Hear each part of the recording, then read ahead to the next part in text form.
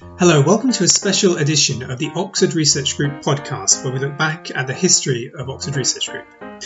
I'm Alistair Mackay, Senior Editor at Oxford Research Group, and I'll be joined by Abigail Watson, Conflict and Security Policy Coordinator at Saferworld. In this special series of podcasts, we talk to people involved in Oxford Research Group development and evolution in its early days. Today, we'll be joined by Scilla Elworthy, who founded ORG in 1982 and was its executive director until 2003. After ORG, Scilla founded Peace Direct and undertook extensive research into peace and security. Her most recent book is The Business Plan for Peace, Building a World Without War. In this episode, we discuss the founding of ORG, how its ideals have defined Scilla's subsequent work, and her most recent project on the Business Plan for Peace. Enjoy the show. Okay, so thank you to Dr. Scilla Elworthy for joining us in the latest of a series of podcasts speaking to the people that developed and ran ORG in its early days. So before we get to you setting up ORG, Scilla, it would be great to hear what you were doing before. Well, as I said to you, Abigail, if I can remember back that far, what I was doing was basically working for United Nations, and they had asked it was through UNESCO, and they asked me to do a research project on the role of women in peace research and the prevention of conflict, about which I knew absolutely nothing in those days. And so I went to a conference and found out about it from 8 of the most brilliant female peace researchers and peace builders that I've ever met. Elise Boulding in the States, who is now deceased, but she was my mentor for many years, and people like Betty Reardon. So I had a wonderful introduction. I was very, very lucky. And I think if it hadn't been for that, I wouldn't have really started to get interested in how decisions are made on nuclear weapons. So moving slightly forward to the beginnings of Oxford Research Group, which was in 1982, why was Oxford Research Group established, and why did you think it was necessary at the time? And what was the key goal in establishing an organisation like Oxford Research Group? Well, I became aware in the early 80s of the fact that people were lots of the public were deeply disturbed about nuclear weapons, but the government wasn't taking any notice whatsoever of protests, and I helped organize a mother's walk in Oxford on nuclear disarmament, and it achieved really nothing. And so I started to ask myself, well, who does make decisions on these issues? And as it happened, I was in New York at the time of the United Nations second special session on disarmament, on nuclear disarmament, in 1982, and I was helping to organize all the NGOs who were there. And the conference went on, and after the first 2 weeks, nothing had been achieved. And I was really depressed, thinking, why can't the UN do something about this? And I was strap hanging on a tram on Broadway and very downhearted, and a voice in my head said, "You're talking to the wrong people." And I thought, what? And it said, yeah, you've got to find out who does actually make decisions on nuclear weapons. And I thought to myself, well, who's that? And then it sort of tumbled into my mind. It must be the nuclear physicists who designed the warheads. It must be the people who administer and sign the checks in the Ministry of Defense. It must be the military who design the strategy. It must be the intelligence people who provide the rationale for having new weapons. And finally, the politicians. And it seemed obvious to find out how the whole system worked. So I got on a plane, came home, gave up what I was doing in New York, and set up a research group round my kitchen table. I still have that kitchen table, actually. And literally 3 of us, none of us knew anything about nuclear weapons or nuclear weapons decision making. And we started off as complete amateurs. And then I had the good fortune to go to Bradford University to talk to Professor Paul Rogers, thinking that he would say, you're crazy, like everybody else said. And he didn't. He said, that's a very good idea. Nobody's done that. What a good proposal. And he said, what are you going to call it? And I was then thinking of all kind of trendy names for our organization. And he said, no, none of that. Call it something very serious, like Oxford Research Group. So I thought, that's a good idea. So we did. And Paul Rogers has been a friend and a mentor ever since. So that's why it was set up. And we had no idea what it would achieve, but the main idea was to have some kind of map or idea of how nuclear weapons decision-making worked. I just want to jump in, and because one of the things that was really innovative about what Oxford Research Group did in the early days, and you mentioned the mapping of the different actors involved, it seemed to me an attempt to democratize what was a very closed door decision making process. And it's been something that's been a thread that's run through the rest of ORG's work. In years, we then tried to democratize and think who was making decisions about special forces. I'd quite like to get in at first about why you thought there was the need to democratize decisions around nuclear decision making, and why you thought it was so important to map who was making the key decisions. Well, it was perfectly clear from the press and the media that there was really no serious discussion on nuclear decisions. We were preparing at that time to scale up our capacity very considerably with Trident. And there was really no informed discussion at all. And I was very shocked that it was kind of like a holy of holies that people didn't dare talk about. And that's why I thought it's going to be essential for us to make a clear map of how decision-making works. And so for the first 4 years, what we did was simply straightforward research. And in 1986, we published the first book, which was called, surprise, surprise, How Nuclear Weapons Decisions Are Made. And it was published in my maiden name, actually, as Cilla MacLean, but it was Macmillan who published it. They were very serious publishers, and so it was taken seriously. And it was pounced on, actually, by a lot of people in ministries of defense, I finally found out, worldwide, who didn't know how the system worked. And here, for the first time, were organograms, were wiring diagrams of how each country's intelligence agents related to the nuclear physicists designing the warheads, how the warhead designers related to the people working out the strategy, and then they related to the people designing the platforms, the missiles, and the warships and the nuclear destroyers and so forth, that would be able to make this system work. And it was the first time that anybody had put together a competent and informative map, not just for our own country, but for France, United States, the then Soviet Union, and China. And everybody said when I thought we'll start with China, they said, you're mad. You'll never be able to find out how this works in China. And I said, well, let's try.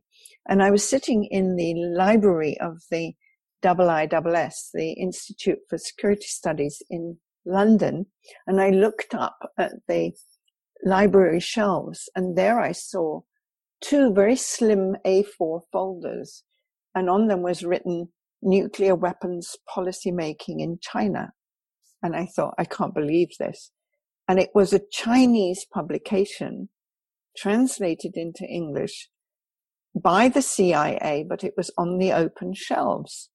And I immediately seized it and photocopied it. And it was able to at least give us the start for finding out how the system worked in China.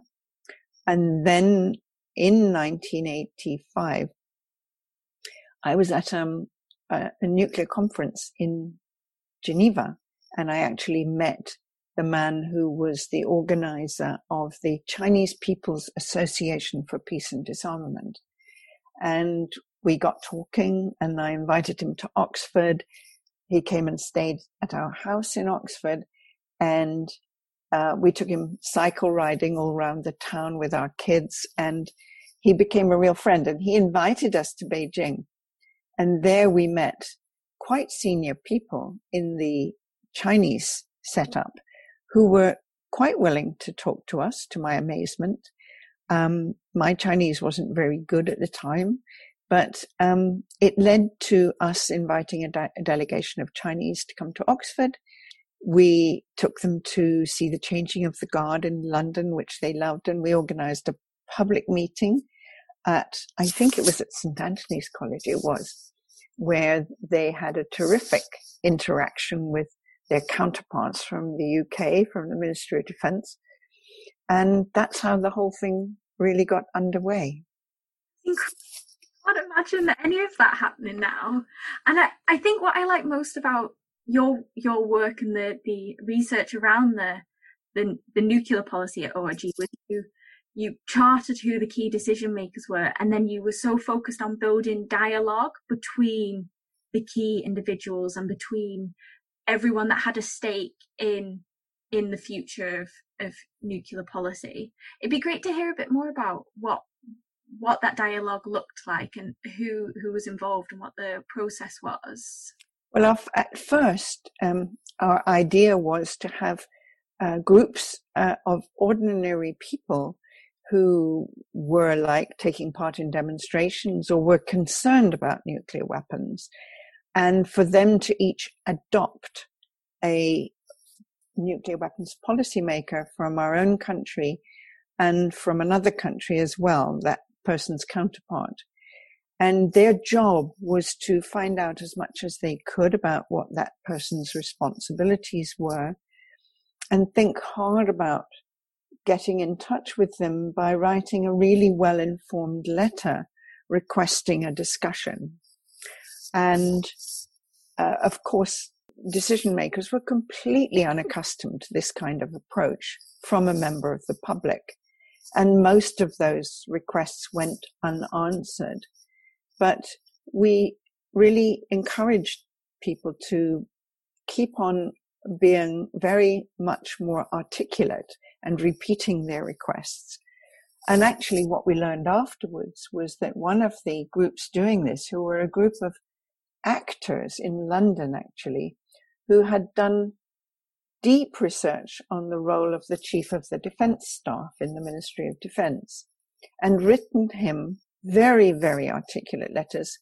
All they ever got in reply was a 2-line response from his aide, which says, "Your letter has been noted." And that was all they got back. But they went on for 4 years, continuing every 3 or 4 months, they would write another highly informed letter. And when the Chief of Defence Staff was retired and moved to the House of Lords, he made a speech. He made his maiden speech in the House of Lords, which was verbatim from their letters. And they were stunned, and they wrote to him again and said, "We can't believe that you didn't reply to us all this time if you were reading what we wrote." And he said, "I couldn't, because I was a member of Her Majesty's Armed Forces, and it wouldn't have been proper for me to enter a dialogue about nuclear policy. But now that I'm in the House of Lords, I can do that." And so he said, would you like to meet me? And invited them to the House of Lords for a glass of sherry. And that was the kind of thing that happened in the very early days. This was probably 1986, 87. And at that time, I was working with a group of women trying to democratize what was happening in NATO on nuclear decision making. And we did something very similar. We invited women leaders, women political leaders from different European countries to make an appointment with their national representative at NATO. That was their ambassador, their civil ambassador and the military leader of their country at NATO. And they were able, in some cases, to make an appointment to come and see those people on a particular day. And we also arranged for these women's counterpart from Eastern Europe to come to Brussels, to NATO at the same time. So a woman from France, for example, going to see her representative at NATO in the headquarters would be accompanied by, say, the Speaker of the Bulgarian Parliament.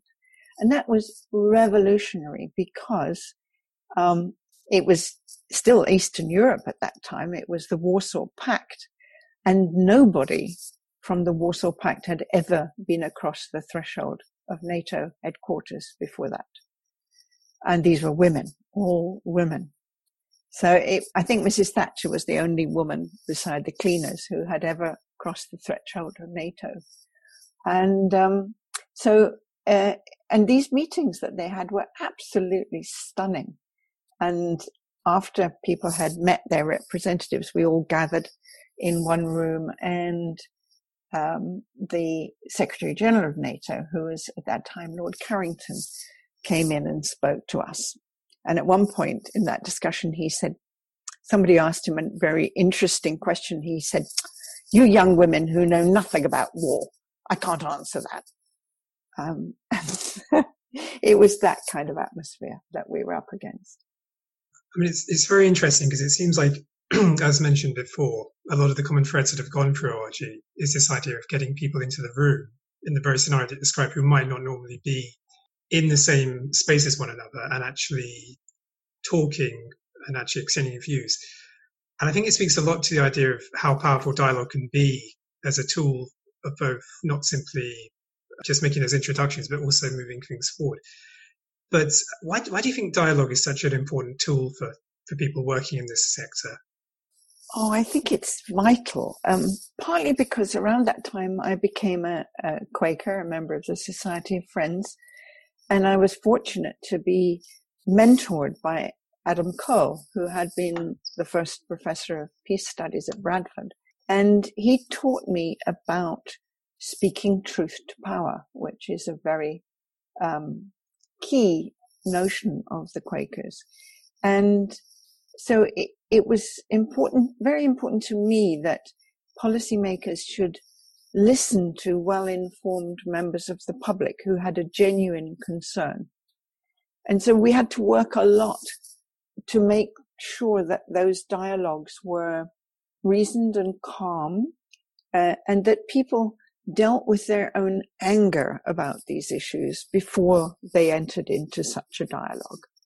And that was when we started the Charney Manor dialogues, where we invited very senior members of the US administration, the Pentagon, the opposite numbers from the Kremlin and from the forces, the generals actually in charge of nuclear weapons from the then Soviet Union. This would have been 1988, I think. We were able to, first of all, they wouldn't come. They were too suspicious. And then we said, listen, there'll be no press there. There'll be not even a communique. There won't even be an official list of participants, because we want to be all off the record. And you can be confident that nobody will even know that you've come.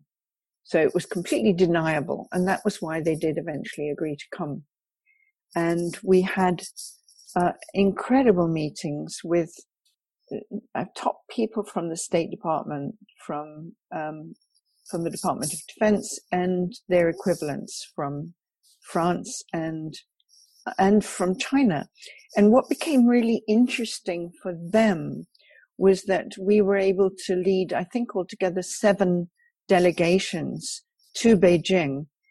And this meant that very senior members of the armed forces here could come on those delegations and meet their opposite numbers in Beijing. So we had with us a 3-star general, Admiral Richard Cobbold, who was at that time the director of RUSI, the Royal United Services Institute, an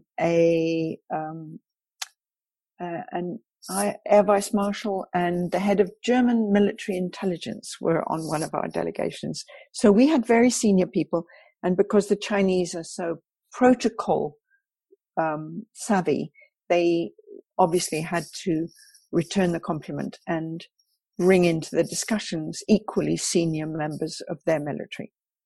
And at one meeting, me and my delegation were on one side of the table. I think there was 7 or 8 of us. Oh, and somebody from the Ministry of Defense Nuclear Decisions Department as well. And across from us, at the other side of the table, was the second head of the entire Chinese army, then 4 million men and some women, and 7 of his generals. So the word got around very quickly that we were able to connect senior people in Western countries with their opposite numbers in both the then Soviet Union and China. It's fascinating to learn this sort of stuff. And talking on the subject of the military, it's very interesting what you're saying, because I think when we were doing research on things like remote warfare, as Abby will attest to, what we started realizing was that remote warfare is very much something where we have to get the military to the table to discuss this, because it's an issue that affects all kinds of people, the military included, and that in order to lobby for a change of this practice, we need to get them talking in the same room with us. One of the things that's very curious with us was the fact that we did have problems initially getting the military to the table and making those first kind of steps. I'm wondering, what was your sort of experience of just getting their attention, and did you have to kind of change your sort of language and how you engage with them over time? I did it from the very beginning, because if you used the wrong language at first, you wouldn't get past the first letter or the first phone call.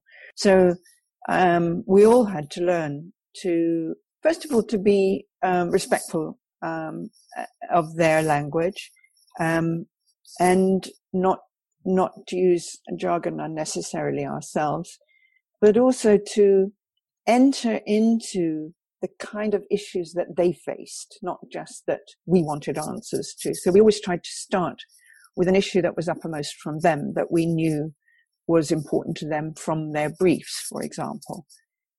So that was one of the ways. And the other was to do the research properly. We published a little booklet that we issued to all the groups who were doing this work.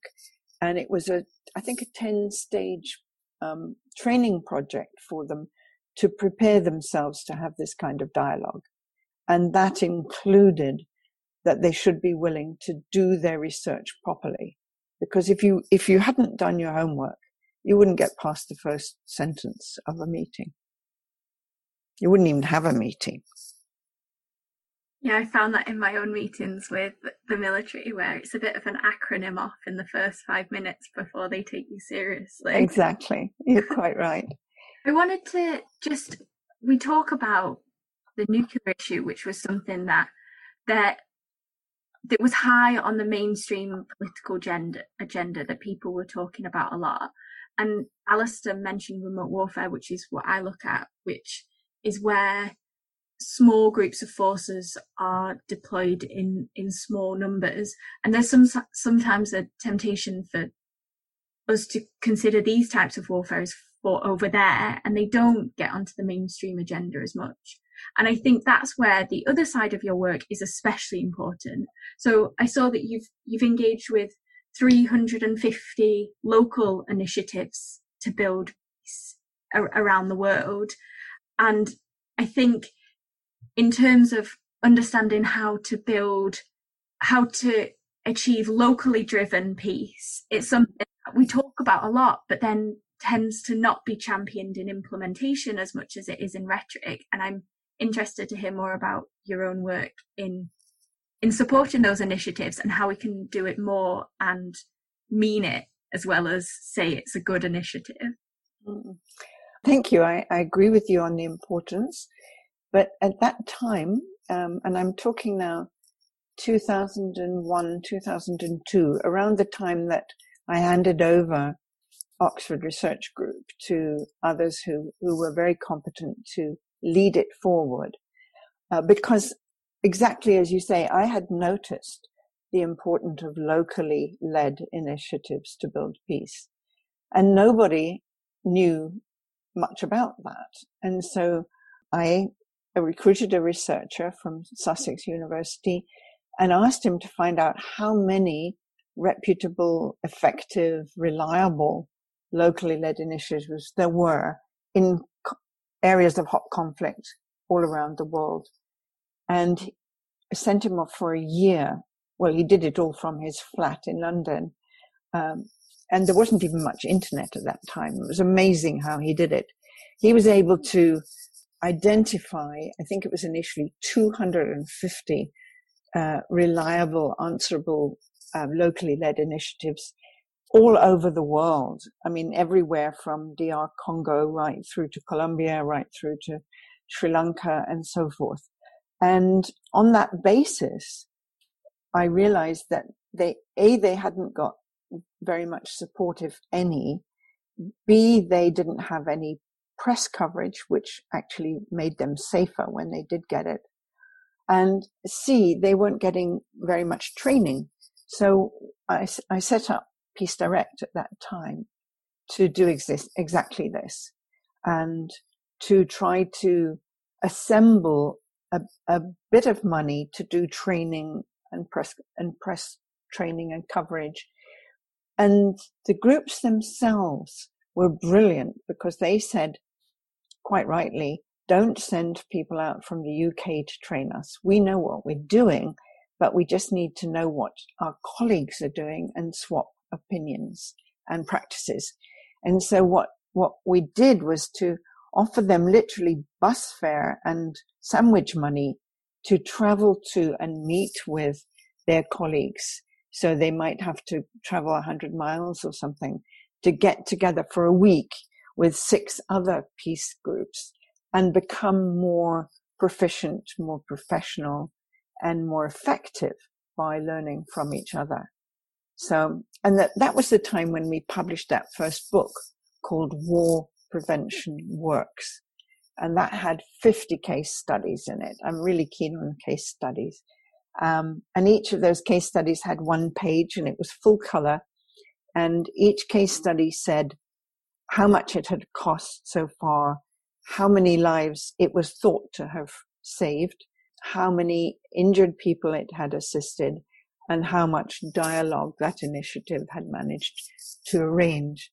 And that it sold out almost immediately. And I think I have 1 copy left of that book. So I don't know if that answers your question. Yeah, very much so. And I think it's especially interesting because so now at Safe World, they've got the Security Policy Alternatives Network.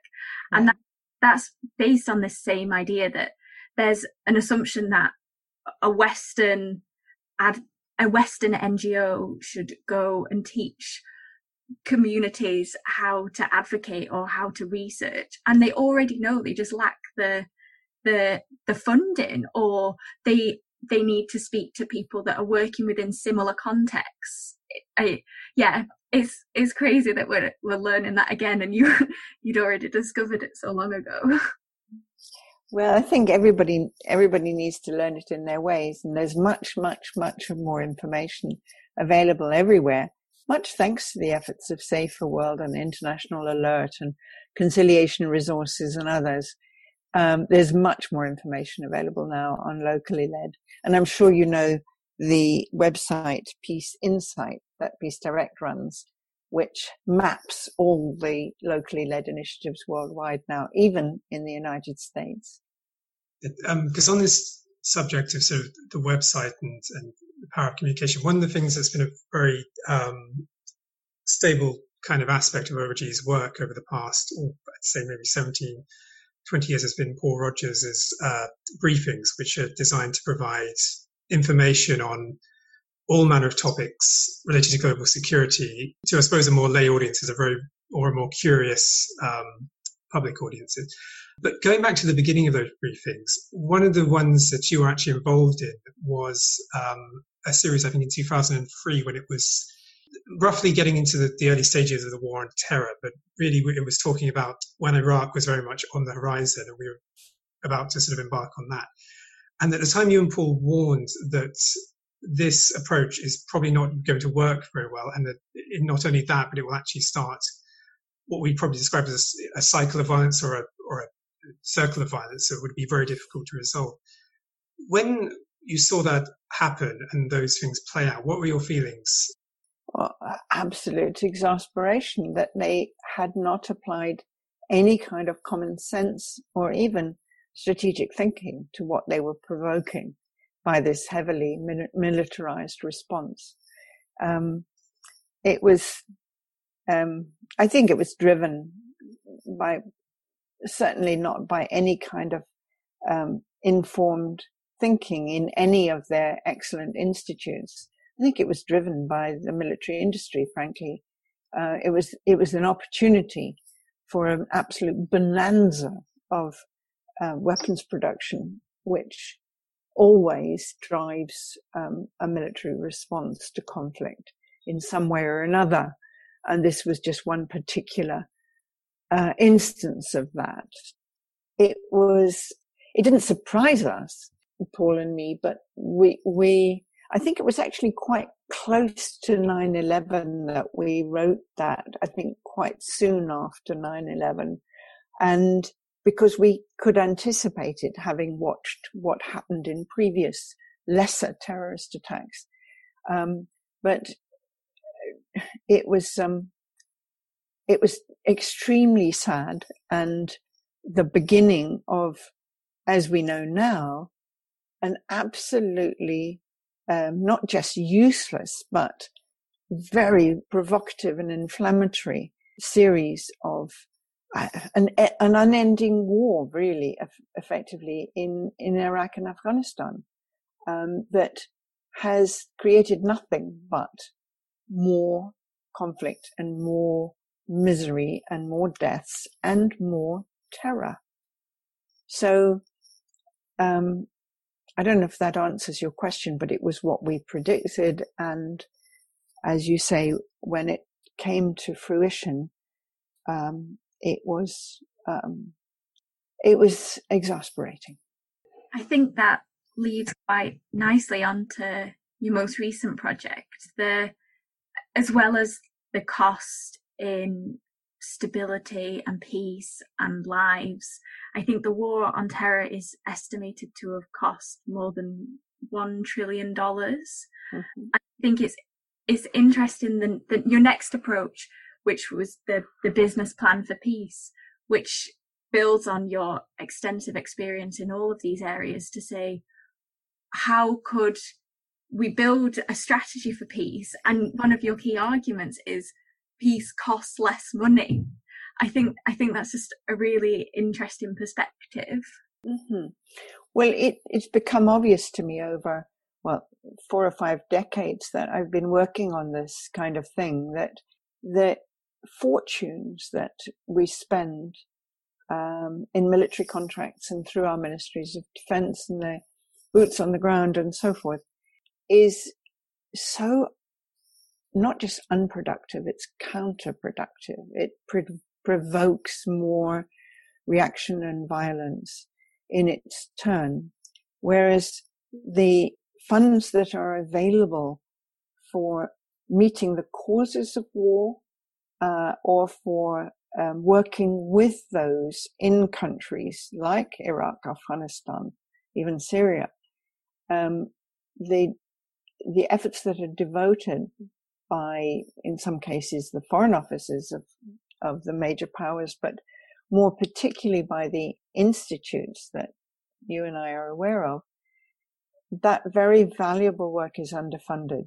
So what I did in the business plan for peace was to pick 25 examples of initiatives that I know either have worked or could work, and cost them out to indicate how relatively low cost it is to attend to the causes of violence, and to apply people-centered remedies or approaches to when violence already exists. And we can give really hundreds of examples of that, but one which is perhaps one of the most obvious is when the riots broke out in Kenya, in Nairobi particularly, but all over Kenya in 2008-9 elections. And there was just an enormous amount of carnage. I think 1,000 people lost their lives. And it was locally led peace builders who eventually stepped in and brought that violence to an end. And I'll just tell you what they did because it was so remarkable. I knew the woman, Deka Ibrahim Abdi, was an old friend of mine. And when the rioting broke out, she was called by an admiral and the Kenyan representatives at the UN, the generals, to come to Nairobi, where they had a meeting going on in one of the main hotels. And they said, there's an empty chair here in Deka. Come immediately to Nairobi because you got to chair this meeting. And what they did was so innovative, and trust a woman to do it. She said, let's get hold of all the members of the Women's Organization of Kenya, send them a text and ask them to look out of their window and tell us what's happening in a text back. When these women did, they got replies from every hot spot of the country and also the cold spots where people were running to. And they were able to map these out on flip charts all around the hotel room.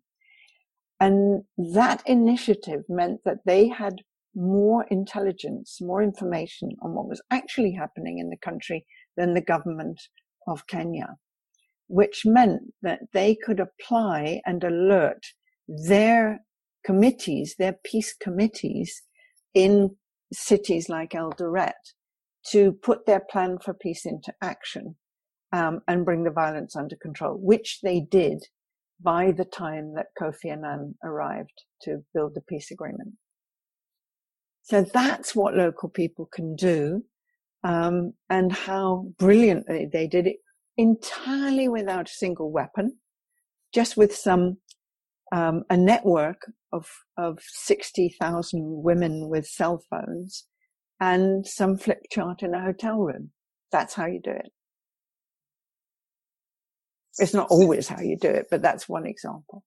It's just fascinating how sort of one thing about ORG is this idea of doing things kind of on the cheap, very limited resources, and yet having these kind of massive kind of impacts made by very sort of, innovative ideas. But on the work that's being undertaken, one of the things that's been an issue that's probably unfortunately inescapable for NGOs this year has been the dawn of COVID, which has led to a lot of NGOs having to adapt a little bit to what they're doing and how they're approaching things such as peace building. I was wondering if you could talk a little bit more about how the business plan work has been adapting to this episode. Yeah, thank you. Well, the Business Plan for Peace has 4 initiatives underway at the moment, and they've been less affected because they're just in the planning stages. The first one is to build architectures for peace in fragile states, and that's modeled on what Mandela did when he came out of jail in 1989. He set up a national peace council with councils right down to village level. And these councils were made up of trusted local people whose job was to develop a peace plan for that area. And as soon as there was an eruption of violence, they put the peace plan into action and basically steered the country through those years from when he came out of jail until 1994 when they had elections without a civil war. And I lived in South Africa for 10 years and I feared, like everybody did, that there would be civil war. And there would have been were it not for that plan. So we're applying that kind of thinking to, Kenya has already passed legislation for such an architecture for peace, and so has Ghana. And we're now opening discussions with other fragile states as to how they might build this. It's incredibly low priced. It only costs about $2.5 million to set that up, to train the people for the peace committees, and to get the thing going. And then about $500,000 a year to keep it going. So it's a very, very viable investment for impact investors. And that's the second initiative that we're busy with, which is to build an impact investment plan for peace. At the moment, you have investment plans for all sorts of many of the different SDGs, but there is almost no considerable investment in SDG 16 for peace. It's uninvestable, thought to be uninvestable. So what we've done is to map 25 examples that we know of where investment can be made into an area which is fragile or where there is violence and can show results that would provide an investor with either a reputational dividend or an actual dividend. So it's called an impact bond for peace. And the other things that we're doing is very quietly at the moment talking to ministries of defense in the countries that signed up to the wonderful document called Understand to Prevent. Are you familiar with that, Alistair? It's called U2P for short. It was put together by the militaries of 6 NATO nations plus Sweden about 3 or 4 years ago. And it's been a bit buried because it came out at the time of the Crimean invasion by Russia.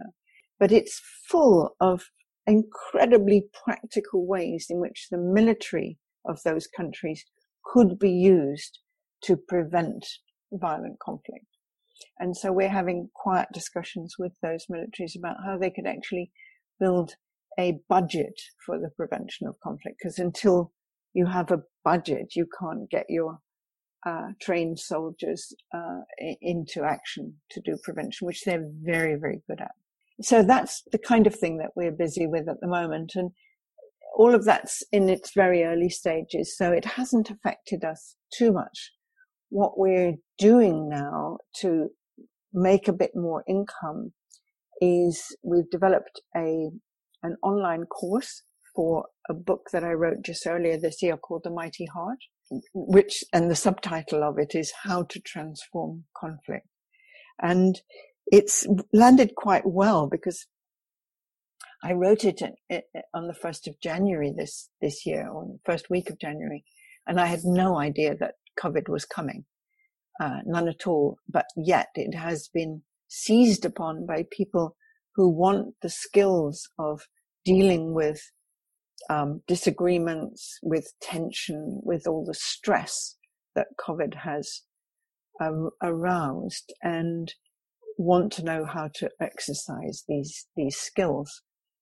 So there are 10 skills in the Mighty Heart training, and we've made it into an online course, which we're just in the middle of delivering the prototype at the moment. But companies and municipalities are now lining up to get that course, and that can help us with a bit of revenue. That's incredible. Even in lockdown, you've tons of really exciting stuff. I want to talk about all of it, but I'm worried that we're running out of time and you have to get off. But maybe it would be nice to finish in this climate and with tensions exacerbated by COVID and it's seeming like we're entering another Cold War where states are seen as enemies and the space for dialogue seems to be dwindling. It's at this time that ORG, as we all know, is closing at the end of the year. I'm interested to know what gap you think that ORG will leave and how we as individuals and peace-building organisations more broadly can start to fill that gap. Oh, well, I think ORG's done a fabulous job. Really, I've followed the developments in ORG ever since I handed it over, and I'm very, very proud of the research that you've all been doing and the way that you've brought people together behind the scenes. And I feel it's been I think perhaps the main legacy of ORG is this capacity to locate the issues that are coming up and that matter and get the research done. Secondly, to pursue the idea that decision makers meeting each other under the radar, away from the media, and meeting their interlocutors from the public is invaluable, so that they stay in contact with what people actually mind about in the peace-building sphere. That's one thing that I think will be missed, and I very much hope that our sister organizations like Safer World and International Alert and Conciliation Resources will carry on developing their work in this area, because I think we've all shared skills there. And Peace Direct is absolutely wonderful the way it is developing its work all over the world. And I'm deeply proud of Dylan Matthews and his team. The one thing that I think is going to make the difference in the future is getting more women into policy-making positions. And there are many people working on this, but particularly the Center for Feminist Foreign Policy in Berlin that I work closely with. But training women, able women, and enabling them to get into the positions that they deserve to be in. In other words, overcoming the bias to appoint a man into a position that's dealing with security or defense. Overcoming that bias and realizing that the women ministers of defense that one can identify throughout the world are doing a fabulous job, really a fabulous job. And women and men who share what I would call a yin intelligence, not yang intelligence, but yin intelligence, which is available equally to men as it is to women. Those men and women who are working from that range of skills, namely being able to think into another person's position, to be empathic, to use intuition in decision making, which is vital, to insist on the interconnectedness of nations, how nations depend on one another. I've just finished quite a long, no, it's not long, it's only 4 pages, on yin intelligence and the components of it, which I can send you if you like.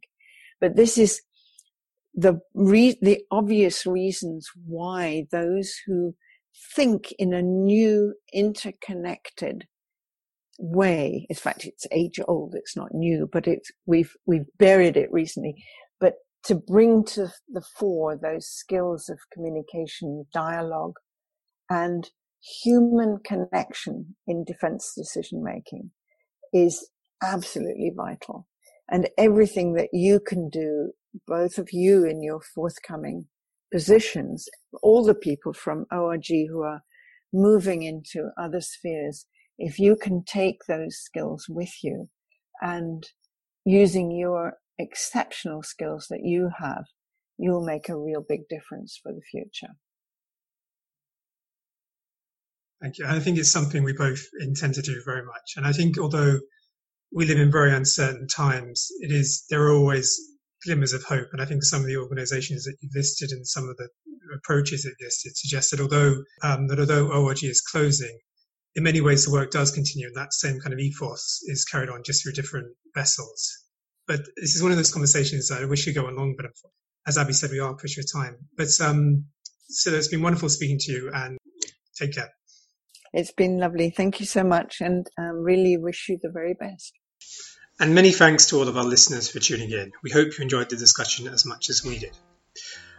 Oxford Research Group is closing at the end of the year. The Remote Warfare Programme has moved to Safer World under the new name of the Security Policy Change Programme. In the new year, this podcast will also be taken over by Safer World. But for now, you can listen to all previous episodes of our podcast free of charge on the ORG site by following the link at the top of the page. To all our listeners, we wish you a fond farewell from ORG. Goodbye.